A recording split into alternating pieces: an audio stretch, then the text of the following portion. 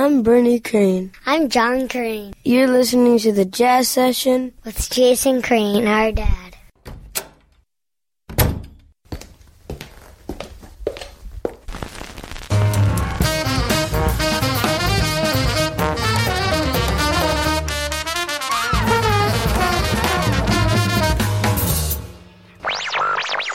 Lesson 1.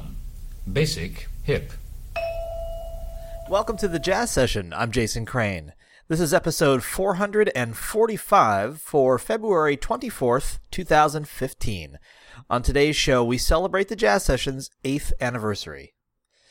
That's right, it was 8 years ago today, February 24th, 2007, that episode number 1 was posted. It was an interview with saxophonist Grant Stewart, and the sound quality was not very good, as I recall. Funnily enough, he was on the show some number of years later for another anniversary, and again, I think the sound quality wasn't very good. I can't remember why that happened. I think he ended up being, the first time it was before I had any good recording equipment, and the second time it ended up being over a bad phone connection. So Grant has not had much luck with good audio quality here on the Jazz Session. Today, what I thought I would do is just play you some clips from the last 8 years of the show and give you a little idea, a little flavor of what it's been like over the years. At least in my mind, the episode that put the show on the map, which was a very early interview with John Abercrombie. He was on the show in 2007, very shortly after it started, and it was just the third episode. It aired on March 12th, 2007, and to be honest, I don't exactly even remember how it came to be, how anyone would have allowed John Abercrombie to go on this show that had an audience of about the same number of people as the episode number. But he was here, and here he is. Can I ask you to say a few words about Michael Brecker? Oh, of course. Yeah. Well, Michael and I knew Michael from about late 60s. I met both him and Randy when I was living in Boston, and I was playing. There used to be two clubs in Boston. One was called the Jazz Workshop, and the other was called Paul's Mall. These two clubs were connected. The Jazz Workshop was obviously a jazz venue, and the Paul's Mall was more like a supper club. And being a local Berkeley student, I was hired to play in this supper club for a mere pittance, because that's what they did with student musicians in those days. And so I would play in this club, but I could walk through the back of this one club into the Jazz Workshop, and I could hear, I'd hear Coltrane play, I'd hear Bill Evans, and one time I heard Mike and Randy playing with Horace Silver, and they had come next door to hear me, because they were just on a break, and they wandered into the club next door, and they heard me play, and they liked what they heard. So that's where I met them. So I actually know Mike. I knew Michael from about 1966 or something. So that goes back quite a number of years. And they called me when I was still living in Boston and asked me to come down and audition for a band called Dreams, which was a fusion band, kind of with a singer. So I moved to New York in the late 60s and started playing with them and developed a relationship with both Mike and Randy. But Mike was kind of just special, I don't know what the right word for it is. It's beyond the technical aspect of what he could do on the saxophone, which was formidable and sort of beyond what anybody could have done. I think it was just his feeling as a musician. He was a deep thinker. He was a really profound guy. He was an extremely nice person, and we got along really well. And he played in a couple of my CDs in later years, a CD called Night and another one called Getting There. And we did a couple of tours with Mark Johnson and Peter Erskine and myself and Mike. It's funny, when you know somebody for that long, it's almost like you don't think about them as this amazing musician. You just think of them as this person you knew or who plays great. But I just always felt very comfortable with Mike as a person and a player. And I think he connected with me, and I miss him dearly. I don't know what to say. I think it was a tragedy, but I know he'd been suffering for years, and I think there's just no way around it. It's just hard to even put into words, how you feel about somebody like that. He was just a very good friend, and besides being a great musician, he was just a wonderful person and a great friend, and I enjoyed making music with him tremendously, and I will miss him and hope that wherever he is, that he's playing, and having a good time. And if there is another place to go to, this is something we don't know, but obviously it's just, it's more personal for me with Mike than anything, just because I knew him. We were sort of kids. I think he couldn't have been more than about 19 when I met him, or 20, and I was probably around, I think Mike was 56, 57. I'm 62, so, I'm close. I'm his brother's age. I'm Randy's age. And so, he was basically just a little bit younger than me, and I really loved playing with him and loved being with him, and he was just a tremendous guy,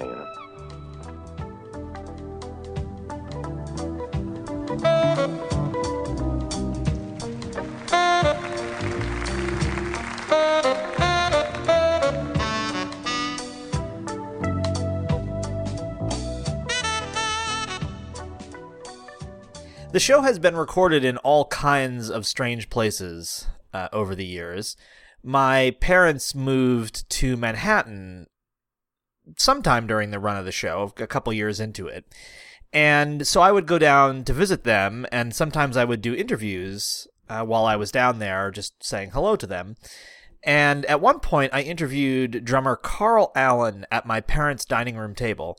Now, it was interesting enough to have this very high-profile musician at my parents' dining room table, but as I remember it, it was close to 1 o'clock in the morning. Carl had, I think, been one of the kind of judges for auditions for people who were trying to get into Juilliard, where he taught, and behind which my parents lived. And he wasn't done until very late at night, and I asked my mom and dad if they would mind if, they were long in bed, but if they would mind if Carl came over to do this interview, and they said, no, he can come over whenever he wants. So about 1 o'clock in the morning, we sat down to chat. Rodney and I have always had this thing of kind of, if you will, globalizing the music in a sense that we both come up playing in church. And so for us, the music that we've been known for playing in terms of the straight ahead has come out of our early experiences. And so this tune, Speak to My Heart, is a tune that was most recently popularized by Donnie McClurkin. And it was just something that Rodney said, man, I've been hearing this tune. And on the first record we did We Fall Down, which is Donnie McClurkin. He said, I got this other Donnie McClurkin tune, I would like to try it. I said, okay. But it kind of went with the theme of what we were trying to get to in terms of, man, it's been, Rodney jokes about how, the first record when we had during the previous administration, it was called Get Ready. And so now we got a new administration that's about work to do. But this particular track just kind of goes with the overall theme of just, let's try to put some craziness behind us, and it's really about coming into a place of peace and love and support for one another and everyone's endeavors. But that title, Speak to My Heart, is just, Rodney said he would put this on in the morning sometimes when he'd be in his office and crying, so. But that's how it came about. Rodney brought it in, and I was all for it.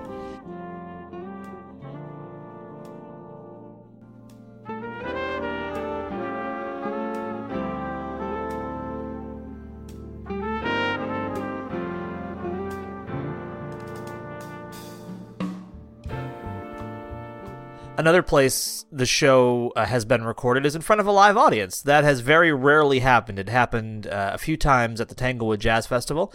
And it also happened another time with trombonist Jen Baker and vocalist Kyoko Kitamura, recorded at a Manhattan location in a record store. And it was really fun. And they both performed and talked, and we had a great time.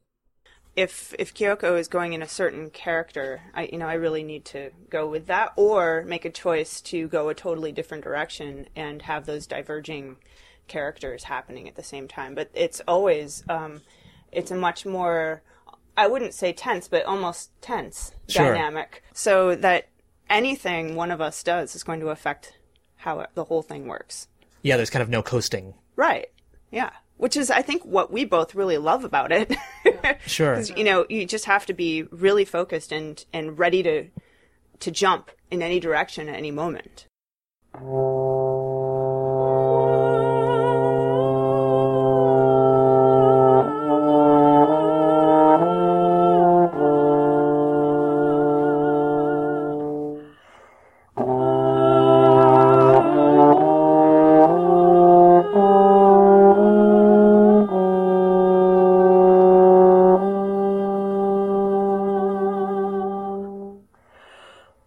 Very early in the life of the show, I had a chance to interview Gene Bertoncini. This was when I lived in Rochester, and Gene, I think this was in July of 2007, and at that time, I was riding my bike everywhere. This is when I was really into bicycling, which I would remain for quite a number of years. And Gene was doing the Tritone Jazz Fantasy Camp at Nazareth College. It was housed that year. And I lived in downtown Rochester, and that's a little bit of distance. It's not terrible, but, probably a half an hour bike ride or something. And it was July, and it was incredibly hot. And I just remember arriving at the interview essentially soaked through to the skin with sweat, and kind of disgusting. But Gene was kind enough not to point it out. And here's a little bit of what we recorded that day. Well, I just the first time I came up here, I was recommended by actually Manny Alden, who I'd done some work with recording wise, and I got into a classroom with about 7 guitar players, and I just started speaking about what I was doing, on the instrument harmonically and linearly, and I found that in fact I did have an approach which I wasn't that aware of. So when you have to teach, you have to say, well, what am I doing actually? How did I develop this? And I thought about actually the scales I practiced and the songs I learned and my experiences working with other people, and that stuff becomes more formulated as you have to do it. And I was lucky to have the chance, and they took a chance initially having me here. So has teaching changed the way you play or the way you arrange? Has it made you more conscious of it, or has it just made you more conscious of what you already I think you learn from teaching. I don't quite know how to specify what I learned, but I think when it just solidifies what you know. If you start talking about it and explaining it, and then you surprise yourself. Oh, I didn't know I knew that. So it's all very important. You really don't learn anything until you teach it. I mean, you really don't know anything until you teach it, until you express it like that.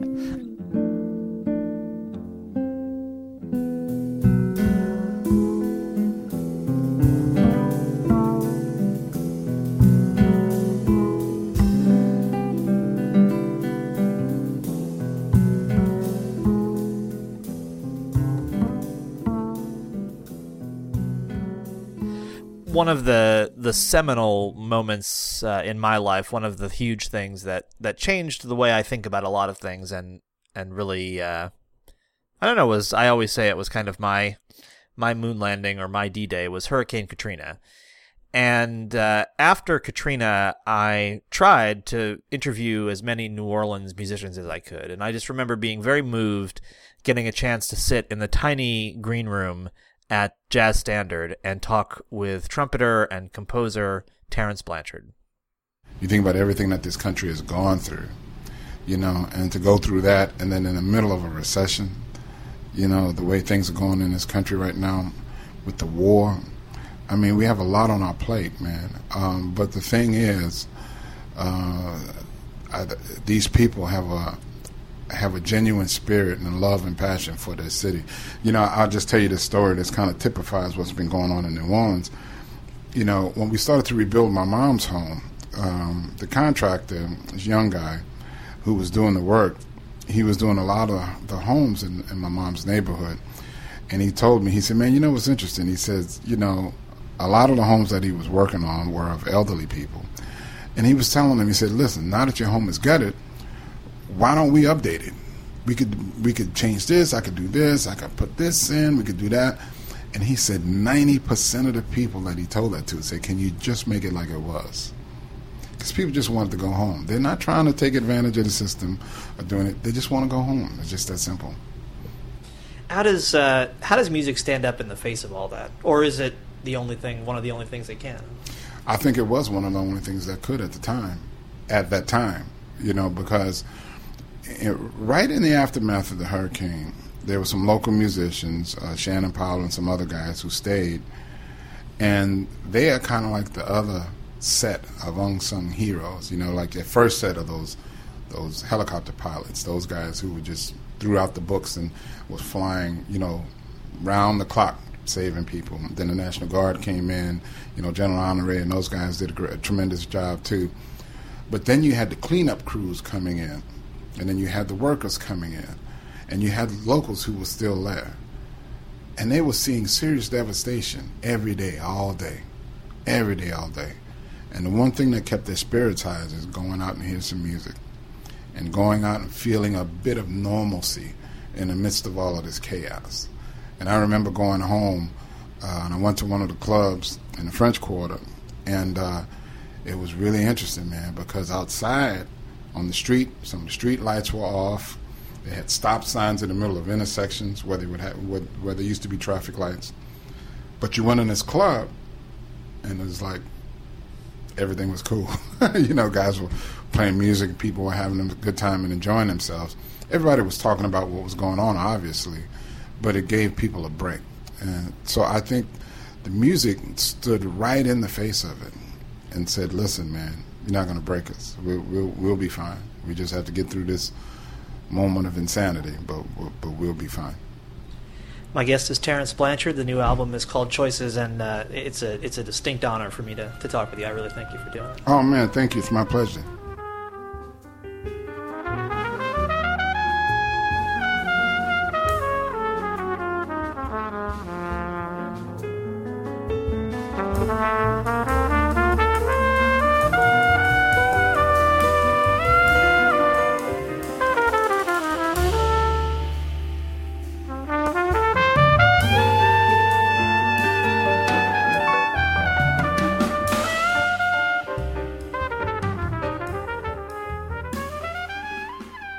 This next clip is another one from early on in the life of the show.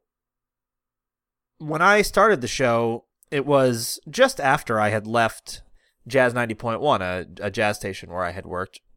Well, not just after. It was a couple years after. And during the time that I was at Jazz 90.1 in Rochester, New York, there was a jazz festival that started in Rochester. The jazz festival became a pretty big deal, and in 2007, Don Byron was there, and I had a nice interview with him back in one of the kind of green room places at the Eastman Theater, but the part that I most remember is when someone slipped a package under the door. It supports the way that speech happens in the regions. What is that? No. Yeah. Hey, brother. Hey, get in that cell, nigga. God, Lord. It's like some package comes down through the door. It's like, man, I don't even know what that was. I was just like... Some mysterious hand shoved it under the door. Hey, bus driver. Hey, just hold this package. Oh, get in that cell. God damn. I just thought it was going to, As long as it doesn't explode, I'm happy. Yeah, just as long as it doesn't explode, or as soon as I touch it, like somebody from the DEA doesn't appear. But that had had an ominous look to it. I wasn't really feeling that.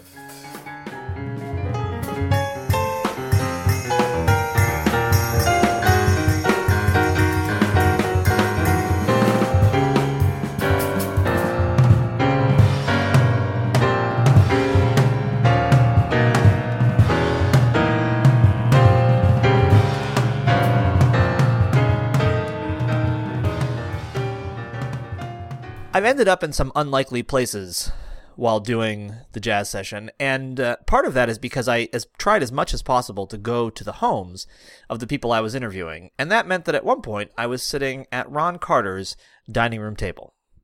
I think when musicians play takes 3, 4, and 5, then they just get so focused on can they play better that the big picture, the music, kind of escapes them.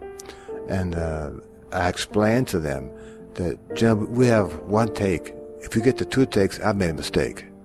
And to let them know that, kind of like the big band in the old days, guys knew, man, they had 8 bars for a solo. They knew they didn't have 16 minutes for a tune. And whatever they had to say it in that space of time.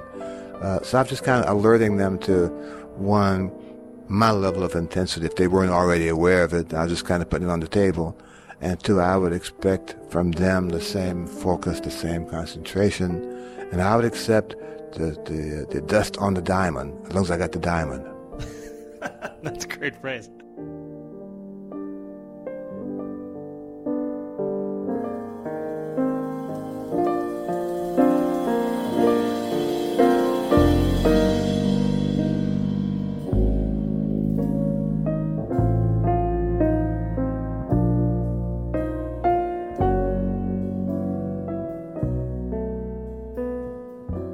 For the 100th episode of the Jazz Session, I spent a lot of time thinking about which big-name guest I would try to book, until it occurred to me that the best person to talk about was the person who caused the Jazz Session to happen in the first place, which was my grandfather, Bernie Flanders, without whom I probably never would have gotten into this music. And so I did a tribute show to my grandpa, and here's a part of that. But anyway, around that time, when he was still working and my grandmother was working, she was a receptionist in a beauty salon at England Brothers in Pittsfield. A very elegant woman. They had some friends, people that they would hang out with, and my grandfather would golf with my great uncle Jack, and they had some other pals. But as they got older, particularly after my grandpa retired and my grandmother no longer worked either, they kind of closed in and focused on their family. And they really didn't have any friends anymore at all. I mean, they never went out and socialized, ever, that I can ever remember, with the exception of family events. And so they watched a ton of television. And my grandfather listened to a lot of radio. My grandmother didn't care so much for the radio, but my grandpa would, for a variety of reasons, sit in his own room. And wherever they lived, he always had his own room. Not necessarily his own bedroom, although I believe that was the case also. But I mean, just his own space in the house that he would be in. Or the apartment, I should say, because after the early 40s, they never owned a house again. They always rented. And he always had some space, and there'd be a few, there'd always be some kind of chair, and there'd be a lamp next to it, and a radio, and a television in whatever room he was in. So it was, The Price is Right and Wheel of Fortune, that whole thing, Jeopardy. Though I don't know why my grandmother watched Jeopardy, because I don't know, she eschewed learning in that kind of way, a kind of way that would have been useful on Jeopardy, but she watched it anyway. He always had this room. There was always a radio, and always the music of your life type station playing, always big band music going on back in the room. And in later years, we would buy him cassettes and then CDs of big band music, and he would sometimes listen to those too. Although I think he was still always partial to the radio if he could get his kind of music on it. I think a large part of my my real passion for radio came from him too, and that idea of just being kind of in your own space, your own environment. But anyway, one of the things he spent a lot of time watching was the Lawrence Welk Show. I mean, just he knew everybody in the Lawrence Welk Show, and Lawrence Welk and that kind of fictional world that Lawrence Welk created, where everything is perfect, I think was very attractive to my grandparents, who were definitely the kind of people who believed it had been better than it now was. And so one of the people who was, I'm not sure, I can't remember if he ever actually was a member of the Welk Band or if he was just a frequent guest, but was the clarinetist Pete Fountain, who from New Orleans. And I would look at Pete Fountain very differently if I were introduced to him now, because I have at least an emotional connection to New Orleans that I did not have when I was growing up. But Pete Fountain's music was very important to me, and very early on when I first started buying any kind of my own music, I bought some cassettes of Pete Fountain and was a huge, huge fan of his. But even cooler than that was the fact that the first concert I ever went to was, at least the first one I have any conscious memory of. I don't know how old I was. I might have even been a preteen at this point. But my grandfather took me to see a double bill of Pete Fountain and Al Hirt two New Orleans giants of a particular kind. And so let's hear a little Pete Fountain.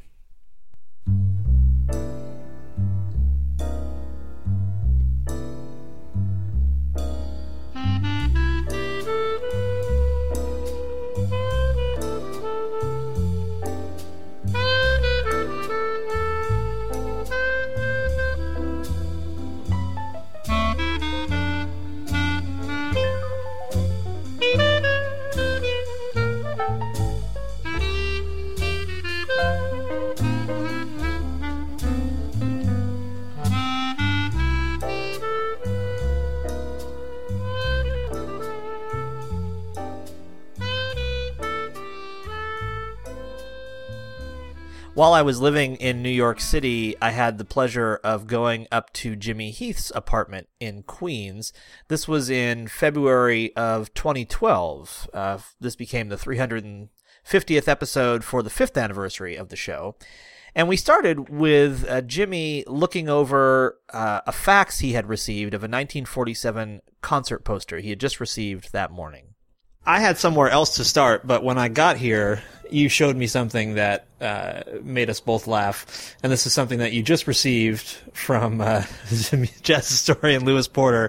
It's a flyer for a performance of your band in 1947. And maybe you can tell people the line on here that made us both laugh.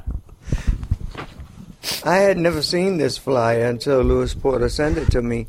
And it says the Club Emanon and the Elate Club Incorporated present for the first time a jazz concert and dance featuring Jimmy Heath's 17-piece orchestra, Johnny Lynch trumpet, formerly with Dizzy Gillespie and Andy Kirk, Johnny Coltrane on alto saxophone, formerly with Nat Toll. That's not true because I'm the one. You were formerly with Nat Toll. Yeah, Train never played. He played with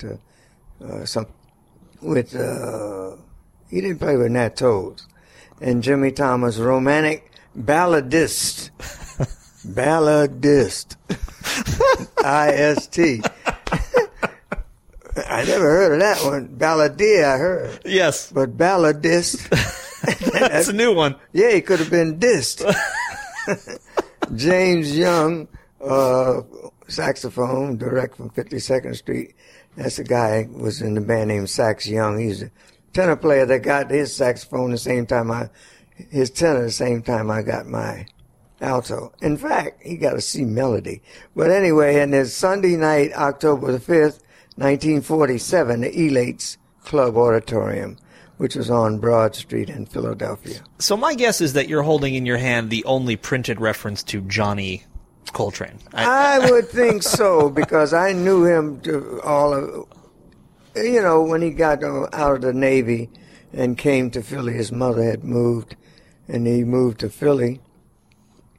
And I've never heard Johnny Coltrane until I got this one. And I laughed when I got it.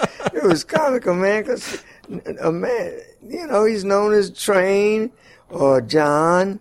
One name, a lot of people call him. I just call him John. My brother Percy used to call him Country John because he was a North Carolinian like Percy. Right. They both came from North Carolina. But Johnny, that's a good one.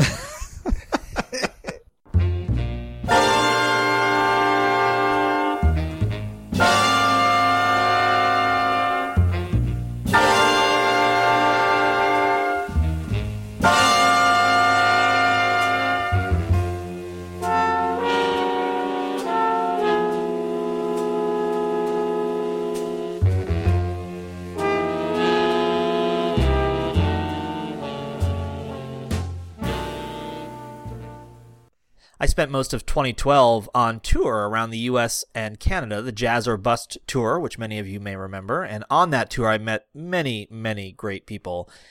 Two of my favorites were Janelle and Anthony, who I interviewed on the porch of the owners of Cuneiform Records. Oh, well, first of all, we were living in many, many places over a 5-year period. We lived in, I think I moved 10 or 11 times, and Anthony something like 9 times. So it was very transient period of time for us. Also, I had let go of a old family land that was just, 5-6 generations of my family had lived there. This is Wedderburn? Wedderburn, yeah. You should probably tell people about that, because it is... Sure. It doesn't sound real when you just read a description of it. Yeah, and even when you went there, it didn't seem real. Around it was Tyson's Corner, just this mall, but the suburbs of Washington, D.C., huge homes and lots of just like tiny suburbs everywhere. And then inside Wedderburn was just 12, 13 cottages, hand-built by my ancestors, great-great-uncle George and his brothers. They all built these houses, and there was a piano in every cottage because it was a time before radio and entertainment was music, that you made yourself. Also, there were ponds everywhere, and certainly virgin forest, which stood up until about 7-8 years ago. So that was the beginning of, this feeling of, well, where is home? Because that place, which was very much a fairy tale land for me, and Anthony also, because he would visit me there periodically, we would play music together. That's how we started playing music. Basically, once that place was destroyed, had to start examining this idea, like, where is home?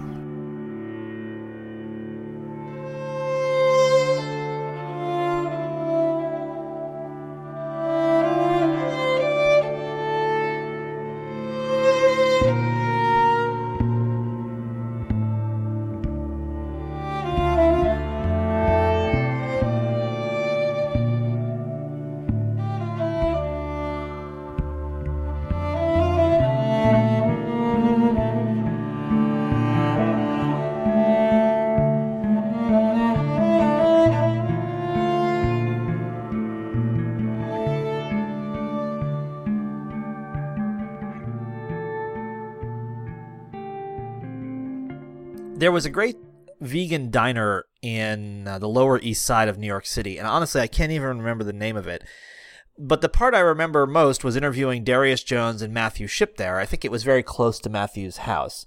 And the interview was great in and of itself, but this clip actually comes from a bit that happened before the interview, because Elton John was playing in the diner, his music, obviously. Elton John was not playing in the diner. Elton John's music was playing in the diner on the radio, and that led to this little bit of audio with Darius Jones and Matthew Shipp about Elton John and a particular Elton John song.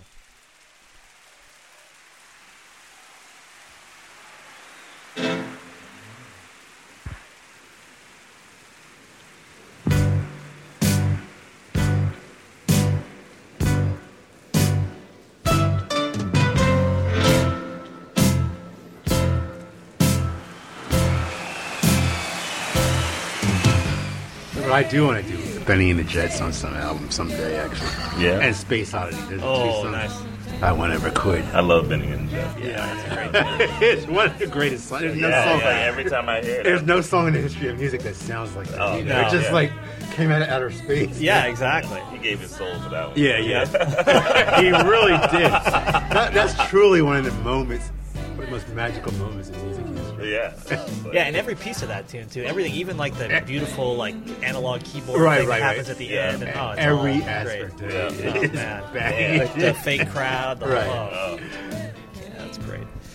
All right, here we go.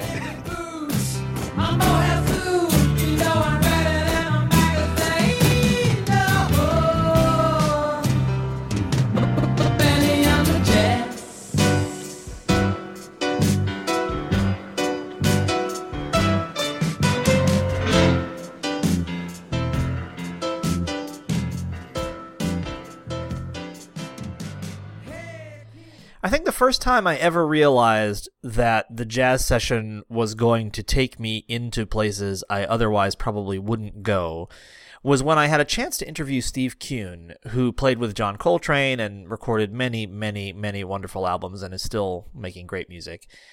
And I sat at Steve's kitchen table, and he poured me a glass of water from one of those old Tupperware pitchers from the 70s, and I just thought, I'm sitting at the kitchen table of a guy who played regularly with John Coltrane. I remember how excited I was about that, and how gracious Steve was, and it was just a really fun interview. 26 weeks. I was there maybe 8 to 10 weeks, and then he got McCoy Tyner joined the band. And as I found out after the fact, he originally wanted McCoy, and McCoy had a contract with the Jazz Tet, Art Farmer and Benny Golson, and he couldn't leave at the time this engagement had started, so I was essentially just holding the chair down for him. But in those 8 to 10 weeks, it was an incredibly intense experience for me musically, and just working every night, 6 nights a week for those weeks. Something I'll always remember, just the energy in the room that he evoked with his solos. I mean, after his solos, people would literally get up out of their chairs and just, as if it was a revival meeting, the reaction was incredible. Night after night after night after night. So it was a really very special atmosphere to be involved. I'd never experienced that in my life before, playing in a group like that. So it was something I'll always remember. Just he was a very humble man. He didn't say much. He just completely devoted to the music. Completely. He just, when he wasn't sleeping or eating, he had the horn in his mouth. It just, I had never experienced that kind of dedication before with anybody. A lot of musicians, they're looking at the ladies and they're doing other substance abuse things. John was straight as a pin at that time. He was no issues with substance abuse.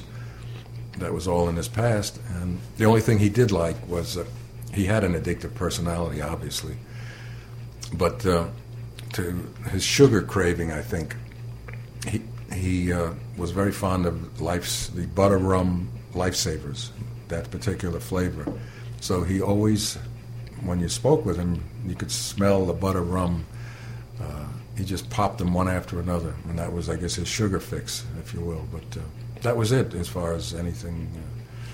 He was just all about the music, and it was something, of course, I'll remember the rest of my life.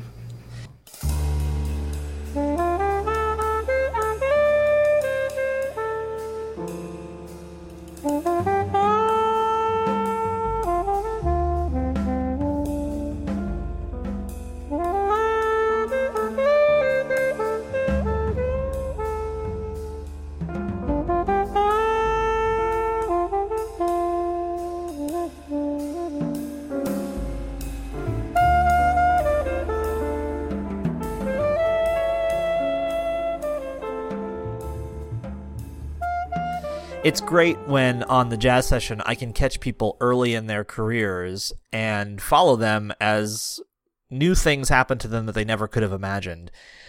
As far as I remember, I was the first person ever to interview Joe Laurie, an Australian singer who played at the Tanglewood Jazz Festival. Tanglewood is in Lenox, Massachusetts, which is my hometown, and I went there for several years to do shows when I lived in Albany, New York, which is right across the New York border from where Tanglewood is. On my birthday in 2008, I released an episode which had an interview with Joe Laurie. This was recorded at the 2008 Tanglewood Jazz Festival. No one could have predicted that within a couple of years, Joe would get hired as a backing vocalist for Sting, and then she would spend the next several years, up until now, traveling the world in Sting's band and playing in front of stadiums full of people and being on television and doing all these amazing things.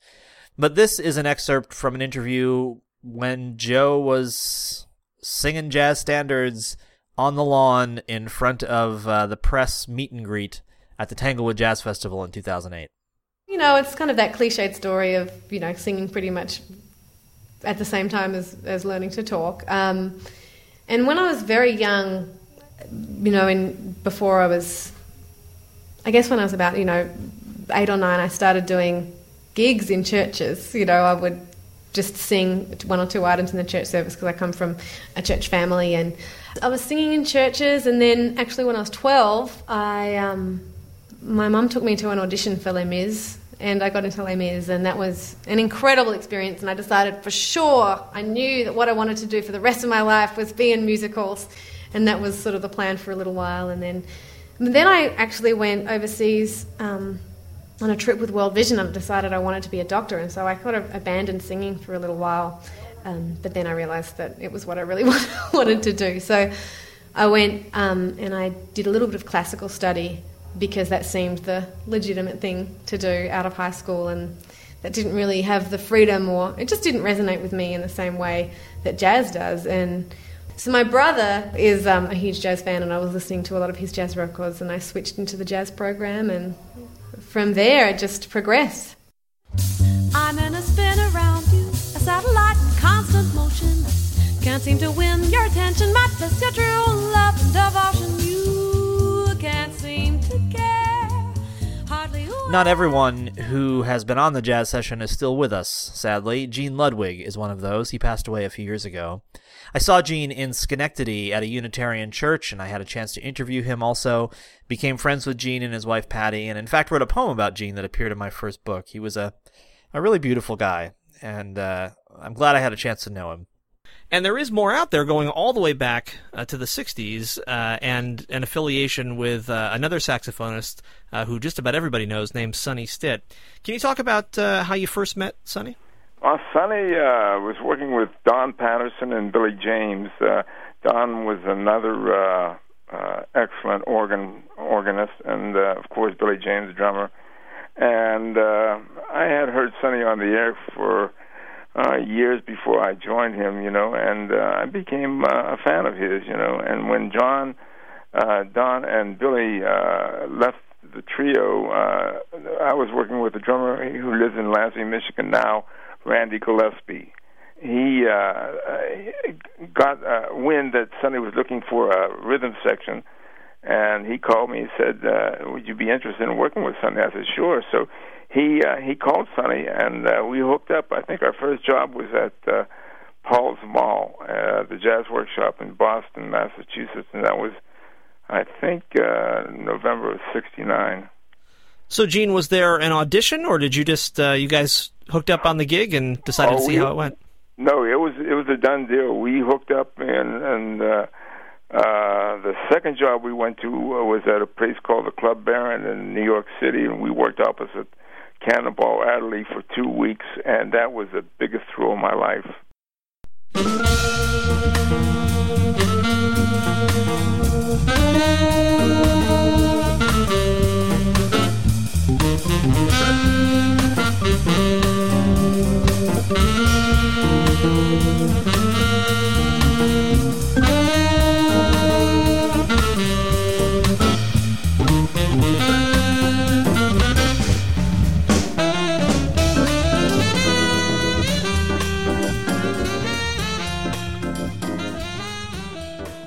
Another very beautiful person, and who did more for jazz on the air than any other person I can think of, is Marianne McPartland.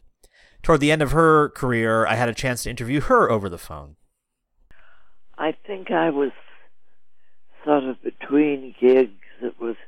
I think rock had just started to take over, and there's a station in New York, WBAI, and I knew somebody there, and I asked them, you think I could come up and play some jazz for an hour or two at your station? And they agreed, and that's really how I started. I just thought I have to combat this rock invasion some way, so I just played records and somehow fell into an easygoing way of talking, and so it held me in good stead when I got to start piano jazz.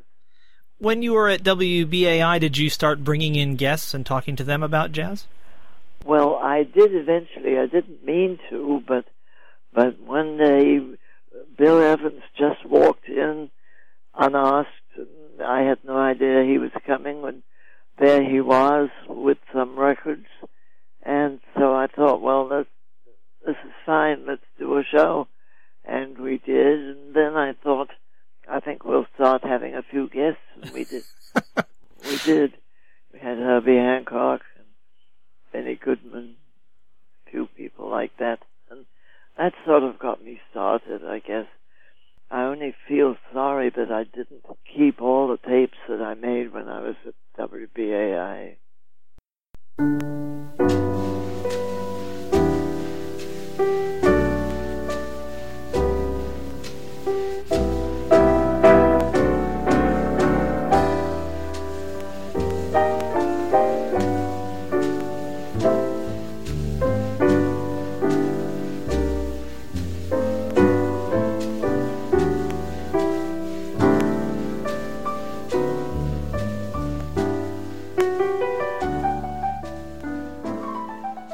I'm always happy when I get a chance to talk to someone who has released their first album and it turns out to be fabulous. One of my favorite albums ever to be featured on the Jazz Session is the debut album by Nadia Nordhaus. I mean, I spent a good 6 months refining the tunes. So once I had the band together, then I went back through the charts and fixed things up and arranged things and worked out.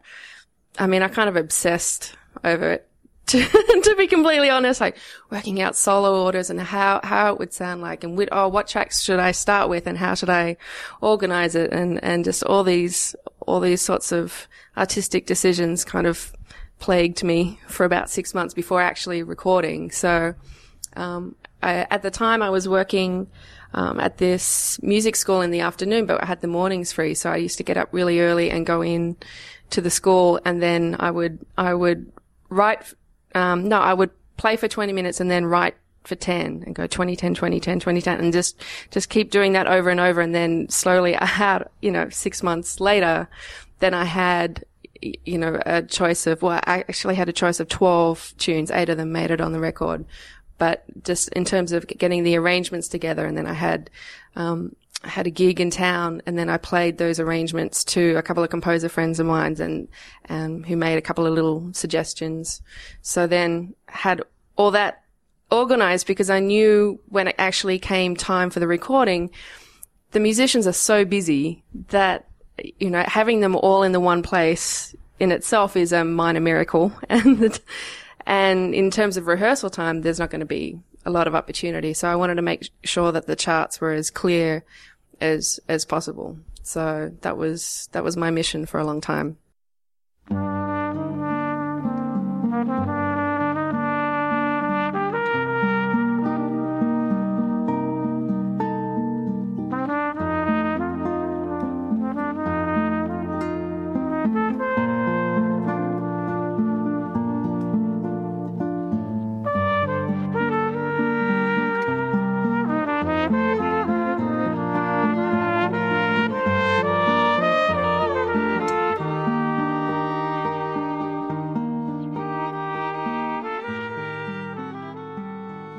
I've always been a huge fan of alto saxophonist Art Pepper, and also of his autobiography, Straight Life, co-written with his wife, Lori Pepper. Art's no longer with us. Lori still is, very much so. She's written a new book about her life with Art, and she's been on the show a couple of times, which always made me very happy. Well, the way it worked was I had decided that I was going to release some stuff, but I kept putting it off. And with, fans get in touch with me online and they say, boy, I sure wish you'd put out the last concert because I can't get it anymore. It was released by the Japanese, I think, and maybe one other label, but, it's not around anymore. And I thought, okay, the first one will be the last concert. And I started putting materials together for that. And then I got a call from Travel and Leisure magazine from an editor there, and apparently somebody wanted to do a piece about Abashiri, Japan. And there was a rumor that Art Pepper had played there. I don't know where they got this information or why they were calling, and they were basically fact-checking with me. And I said, yes, not only did he play there, says I, thinking fast, but in fact I'm about to release an album of material that was recorded there. Because when this guy said the word Abashiri, I was reminded of actually one of my favorite concerts that Art ever played, one of the most memorable that I was ever at. And it was, I was planning to release it down the road some. But when he said that, I thought, article in Travel and Leisure, I released the album at the same time, publicity, So I said, yeah, I'm about to release it. And he said, when? And, we talked a little bit about it. And I got to work. And he never called me back, and the article, as far as I know, never appeared. but I put out the album.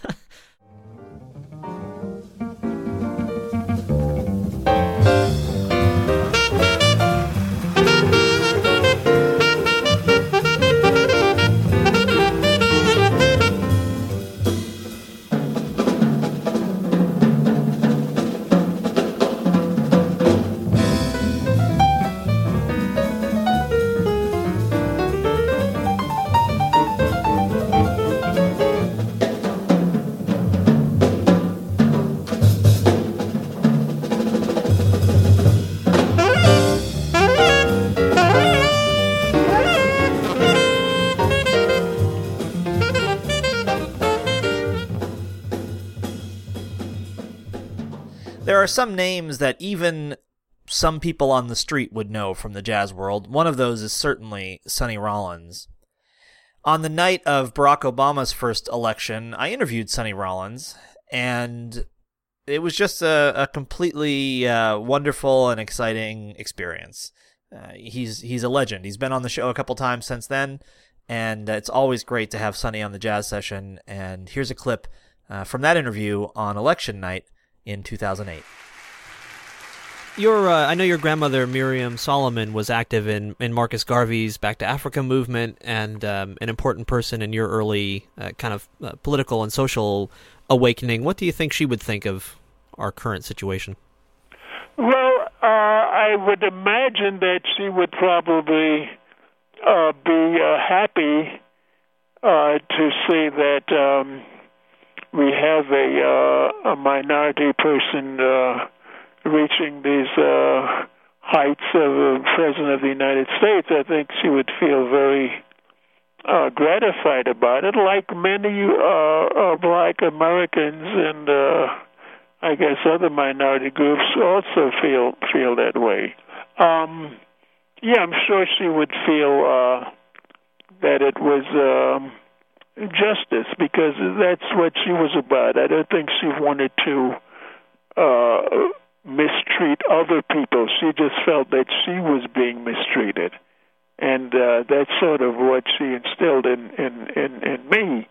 And so that's what I'm sure that if she were here suffering on this planet like we all are, then she would probably thank God she's not here, really, and she's paid her dues, so to speak. But I'm sure she would probably feel a sense of gratification about even if Obama doesn't win, the idea that he's gotten to this point of being considered as president of the United States, and that people can look at him as being somebody that's intelligent and presidential qualities and all this stuff. It's an important thing. It's a gratifying thing to a lot of people. So I'm sure she would feel that way.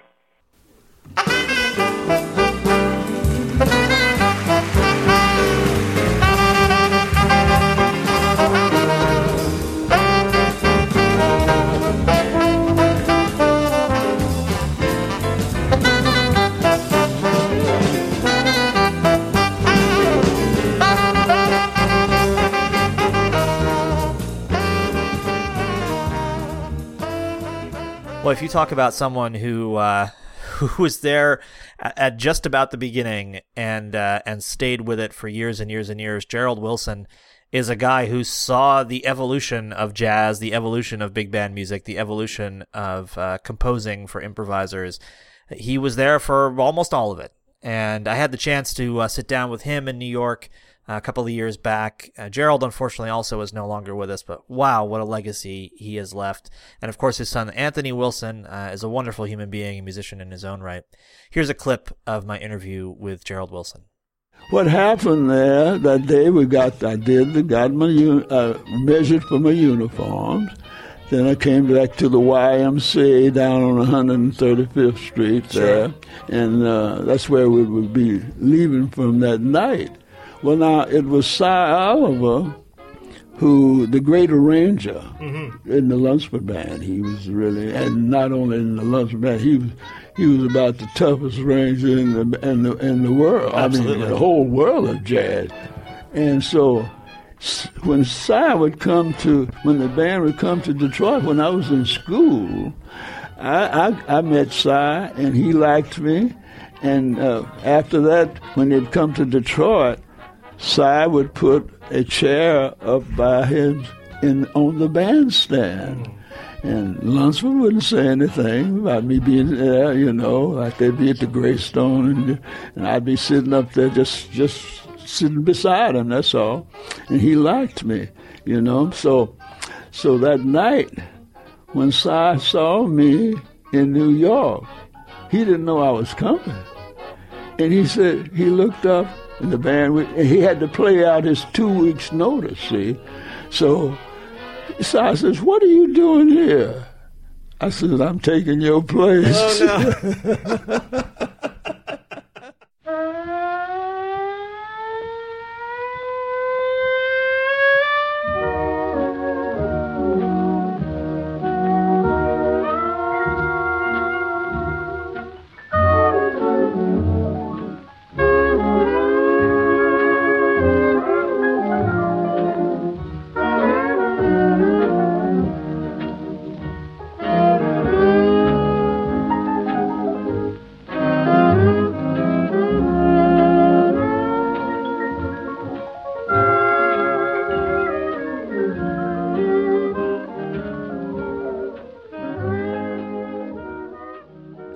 And really, this could go on and on and on and on and on. There have been more than 400 episodes of the Jazz Session, hundreds and hundreds of musicians.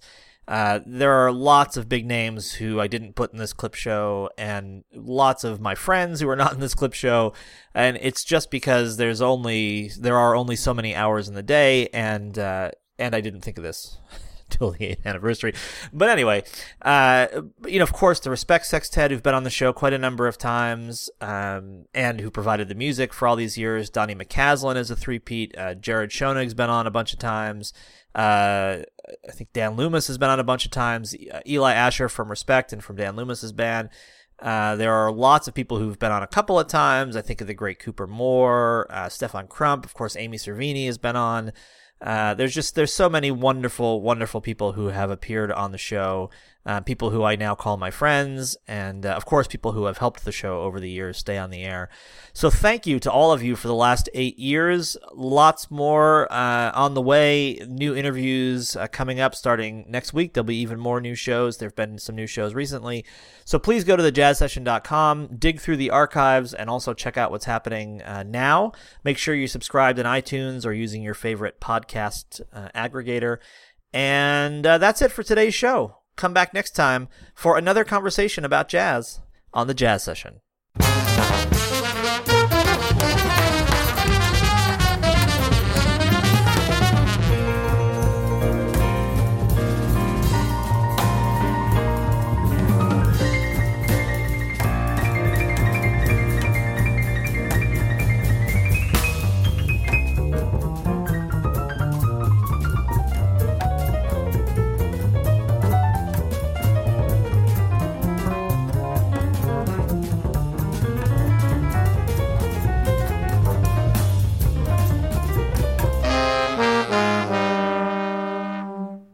Thank you for listening, everybody. Bye.